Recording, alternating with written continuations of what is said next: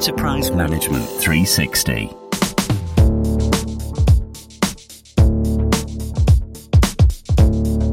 Hello everyone, my name is Thomas of Enterprise Management 360, and this episode is titled Cloudy Skies Lie Ahead. The question is, public or private? As times move on to a more mature discussion of data management and storage, questions over which places to deploy applications become essential to businesses. The benefits once promised in the public cloud are slowly turning into inconvenient costs as applications become more refined.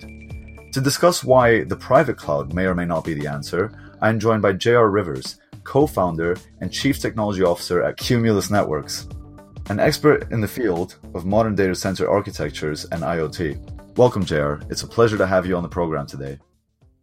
Thank you, Thomas. Good afternoon to you. So, J.R., let's get started. Can you tell us a bit about the growth of public cloud and how it came about? Yeah, so interestingly enough, I was kind of lucky enough to be involved and knowing a lot of the right people as public cloud was emerging. And you had two distinct perspectives that drove people there. Amazon and AWS was kind of the big first push into, like super high scale public cloud. And in their case, they had applications that needed to scale around specific holiday and purchasing seasons. And they had to build out all that capacity, and they ended up with a tremendous amount of excess capacity sitting around. In order for them to develop their own applications, they did it in a cloudy sort of way. They wrote applications that ran on virtual machines. They were scale outs, and they needed load balancers and persistent storage, all those kind of primitives that become necessary when you have a public cloud. And so now they had this situation where they had infrastructure that was sitting idle. They had a set of primitives, and they asked themselves, what would happen if we wrapped some of that up and offered it up to the rest of the market? Would people actually take advantage of it? And people started doing it. And it was kind of goofy and kludgy to start with, but it grew over time, and it became that complex web of services and infrastructure that they provide to the world today.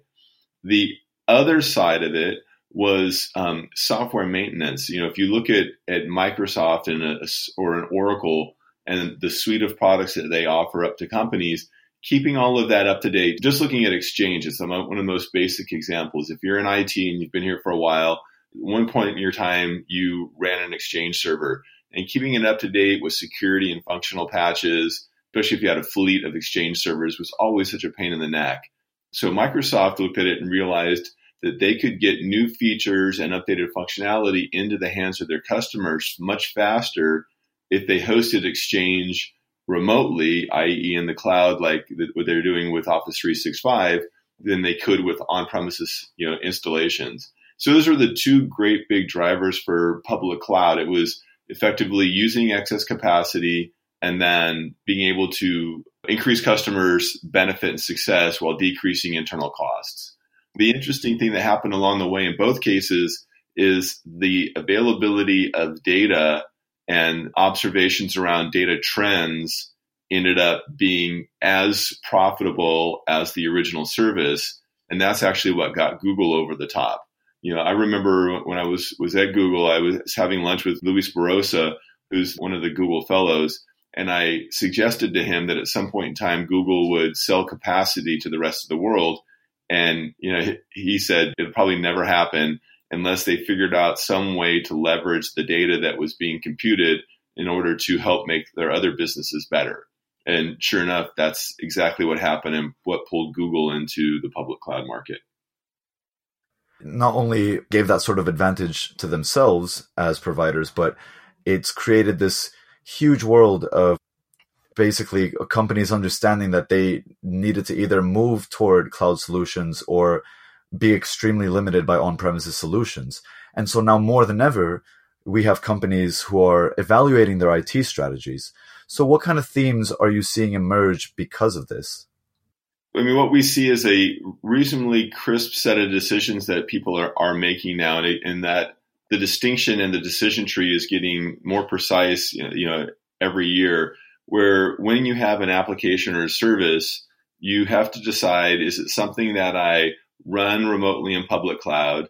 Do I, buy it as a SaaS service, or do I, build on-premises infrastructure to run the application? And there's not an all or one path, but those end up being the paths that people need to take. And what drives a company to choose amongst these paths? Yeah, so inevitably, some of it is scale. If you have somebody that's running a web server that has very, very low volume traffic, standing up private infrastructure to run a web server is ridiculous. You can go to a host of public cloud providers, whether it's an AWS or a DigitalOcean or Hurricane Electric, or there's actually a lot of them, DreamHost. These companies do this for a living, and it's really easy. They've given you nice web portals to stand up your website, do your editing, keep it up to date and alive and persistent if it's of small scale. And so you as a company, if your business is a scale-up web application, let's use Uber as an example, massive scale-up web application, not likely to use public cloud because you need to manage your cost and be able to build your infrastructure at scale and have it effectively be adapted to your application and make sense in that context. So those are kind of the sets of decisions. And SaaS ends up being the interesting one right in the middle, because most companies will do things like outsource their email or outsource their HR and compliance, or one of the most famous SaaS companies is Salesforce for customer relationship management. Whenever people make that decision to outsource it, they've decided that they want to buy a completely integrated service. They're not looking for infrastructure. They're looking for a business solution or a fully encapsulated business process to be outsourced as SaaS.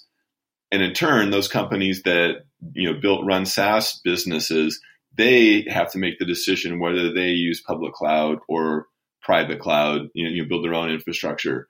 In the end, everything that you do in the IT today runs on a server in a data center somewhere that somebody has to build and maintain. So that seems like a lot of responsibility, and it would probably make sense for a company seeing this from the outside looking in to go all in. So do you see any companies going all in with any of these strategies and going either 100% public or 100% private? The funny thing is people talk about hybrid cloud all the time. And when cloud was starting off, and AWS was like a toddler and GCE had just been born, you had all these companies that were trying to figure out how to make hybrid cloud be the taking a workload and deciding whether you put it in AWS or if you put it in Google or whatever based on cost. And they were trying to do arbitrage around that. What you start to find is, that's actually in the grand scheme of things irrelevant. The real emerging definition of hybrid cloud is when you have your business that is distributed across all these different fronts. You have one or more public cloud providers, you have one or more SaaS providers, and you may or may not have one or more pieces of private cloud infrastructure. And all of those have to tie together to make your business run, which in turn means you have to figure out, where do you bridge the gap from one tool to another tool? How do you manage data security? How do you manage cost? And how do you actually operationalize and administer the infrastructure? And what does your team look like that's able to do that? You mentioned just now, actually, SaaS companies having to deal with the dilemma of choosing. And it seems like SaaS companies end up exclusively choosing between either public or private. Does that make sense? Kind of a fair perspective that they'll have a tendency, as it were. But I run into customers pretty regularly. We obviously sell networking software, so we work with people that actually build infrastructure. And we'll have customers that actually use a hybrid approach to a SaaS business. Sometimes they'll be bringing on a new customer or a new set of products, and they'll onboard all of that in public cloud because they don't know how successful it will be. They don't know how an application might scale or a service might scale. They'll use public cloud to onboard the process. Once they get their head wrapped around it, then they go and build private infrastructure to support it more cost effectively and at higher scale long term. And so you see these really smart strategic use of all the infrastructure options being leveraged kind of across all the companies. And actually, I would say some of the SaaS companies are of the more creative that I've seen in figuring out how to do workload migration. So in terms of what you're just talking about now, Are there any more aspects as to why people specifically choose public versus private or private versus public? In the early days of cloud, or even actually, let's say over the last 10 years or so, there was a tendency for people to do things the way we used to do them. So if a company had been around for a while and they had built a lot of private infrastructure, oftentimes they would decide, hey, we're going to continue down that path and build private cloud. And as IT becomes more important in almost every business today, and the businesses start to evaluate their kind of costs, their data security models, and their scale, it's forcing them to sit back and really make, like I said, kind of more crisp decisions about where a particular workload is going to live. The smaller workloads, again, like we talked about, like a website or even an email server, that's another great example. You have a lot of choices that you can leverage for an email server. You can run it on site, on-prem. You can go to a smaller service like a DreamHost or a DigitalOcean who will run an email server for you. Or you can use like the Google Docs suite and use Gmail or Microsoft 365 and use a much higher scale email solution. You have the ability to choose public, private, SaaS, all of those possibilities for your email. Data privacy, the tooling that you get, how you want to integrate that email service with the rest of your business, end up defining which solution you take. But like I said, the thing that's becoming more and more crisp today is people don't go straight back to the toolbox that they know. They go back and think through all that list of reasons before they pick their solution. So people are more than happy at points to allow their data to sit in a public cloud because for them the logic is you'll have people from all over the world protecting your data as opposed to having to manage a specific team or person that will have to look after, say, a private cloud. What reasons do you find that people are moving from public to private specifically? It's interesting you say that. There's a little known characteristic. I think I started to open up the conversation with this in that, yes, your data is protected from outside intrusion if you use a public cloud, or is supposed to be protected from public, intrusion or outside intrusion. Breaches occur in all cases. And as you can imagine, the cost benefit analysis of a massive breach at a public cloud provider makes it so that you can find one small entry into that thing and mine a tremendous amount of data. So it can be extremely valuable. And then also some of the public cloud providers actually mine the data that exists at rest for their own purposes. So people that are data sensitive will tend to manage their own security solutions for data at rest.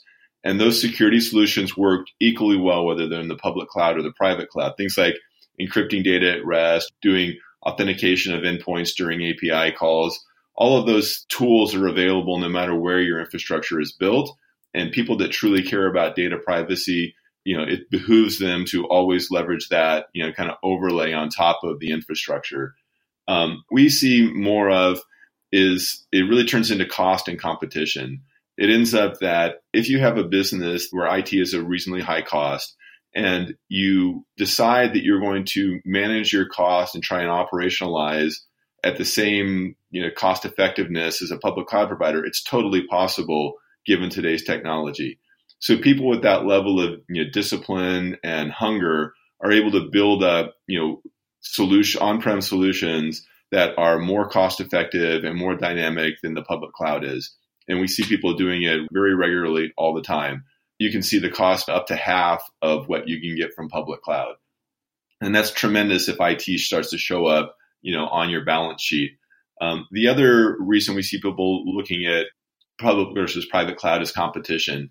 As the public cloud providers start adding more and more fully integrated application services to their portfolio, they end up competing with the people that are leveraging their public cloud infrastructure, which then makes it really hard. Let's use a super obvious example of a retailer. If I am an online retailer and I'm leveraging Amazon infrastructure for all of my IT needs, I'm paying Amazon to host this infrastructure as well as competing with Amazon, who's providing the same retail services that I'm providing. You start to take a lot of your coffers and feeding your competitors, and it gets to be a pretty circular exercise. It's easy to think about it nicely if you're thinking of yourselves as an online retailer of some niche service or niche set of products. But imagine if you're Target or Walmart or Home Depot, really, really hard to decide that Amazon is where you want to run your infrastructure. See, that's extremely well argued, because no matter whether your business solution is a general one or even a very unique one, either way, what ends up happening with the cloud is, like you said, you have no idea where that data is going, and you don't know what the public cloud providers are capable of doing with the data you store there.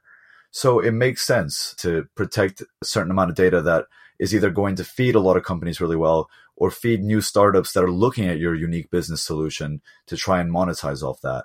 So when people decide to then build a private cloud for those kinds of needs, what do they need to consider? The biggest issues that we see people kind of confronting is setting in place their operational metrics. When you decide to build private infrastructure, the people that we see doing it super well and super successfully have a goal around, cost, not just capital cost, but operational cost as it is expended over time. And they drive themselves to be very effective, and they compare that overall cost and efficiency to other people hosting infrastructure. So it's less about, hey, we're going to do a private cloud, let's go hire 8 people and start this whole exercise. It's more of, hey, if we're going to build our own thing, this is what it should cost us. This is how effective it should be. This is what our organization should look like to be effective. These are the areas that we need to host and locate our services. So they're really thinking it through a lot better. One of the trends that you start to notice that is aligned with that is, in the good old days, which was really not that long ago, if you were a moderate-sized enterprise, you would have an internal data center in one of your facilities where you hosted all of your servers and ran all your applications. Very rare that occurs anymore. More often than not now, corporations will put their IT infrastructure in a co-location facility.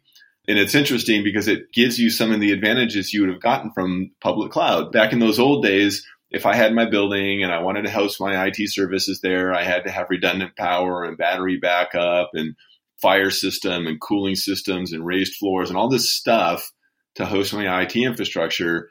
If I go to a co-location facility, all of that technology exists and it's being shared by a whole bunch of other people. No data involvement whatsoever. It's just, so there's no cross-mingling of data or server resources or anything else. But a lot of the base infrastructure necessary to stand up, IT is available and usable. In addition, it's internet accessible. So from these colos, you can get to anywhere in the world. So now you've taken what used to be on your campus and you've effectively globalized it just by moving where you located the service. So we're seeing people go through that whole set of decisions. What's my organization look like? What is my efficiency model? Where do I locate this? How do I connect it to the rest of the world? And how do my users get access to it? And so a lot of the same decisions people make, but they're doing it with a lot more, insight and forethought because of all the other options that are available. That makes perfect sense. And I'd love to pick your brain a little more on that, but I'm afraid we're running out of time at the moment. So it's been a very enlightening conversation, and I feel more than ever now that the argument's been quite well made for the case. So I think we're going to stop there. Thank you so much, JR, for coming into the podcast and giving us some of your expertise. It's been really great having you on here. Thanks, Thomas. Appreciate it. It's always awesome to speak with you, and hopefully we've been able to articulate what we're seeing across our customer base in the industry right now. I hope that no matter who the customer is, they make the right choice. Absolutely. Right. Well, thank you, and thank you to the listener for listening. For more podcasts like this, visit em360tech.com and have a good day. For more podcasts like this, head to em360tech.com.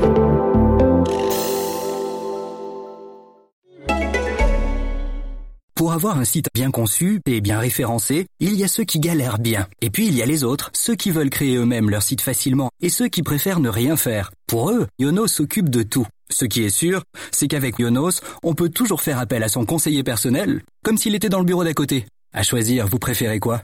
Un tuto ou un conseiller que vous finirez par tutoyer ? À bientôt sur Yonos. ionos.fr/podcast. Bonne écoute.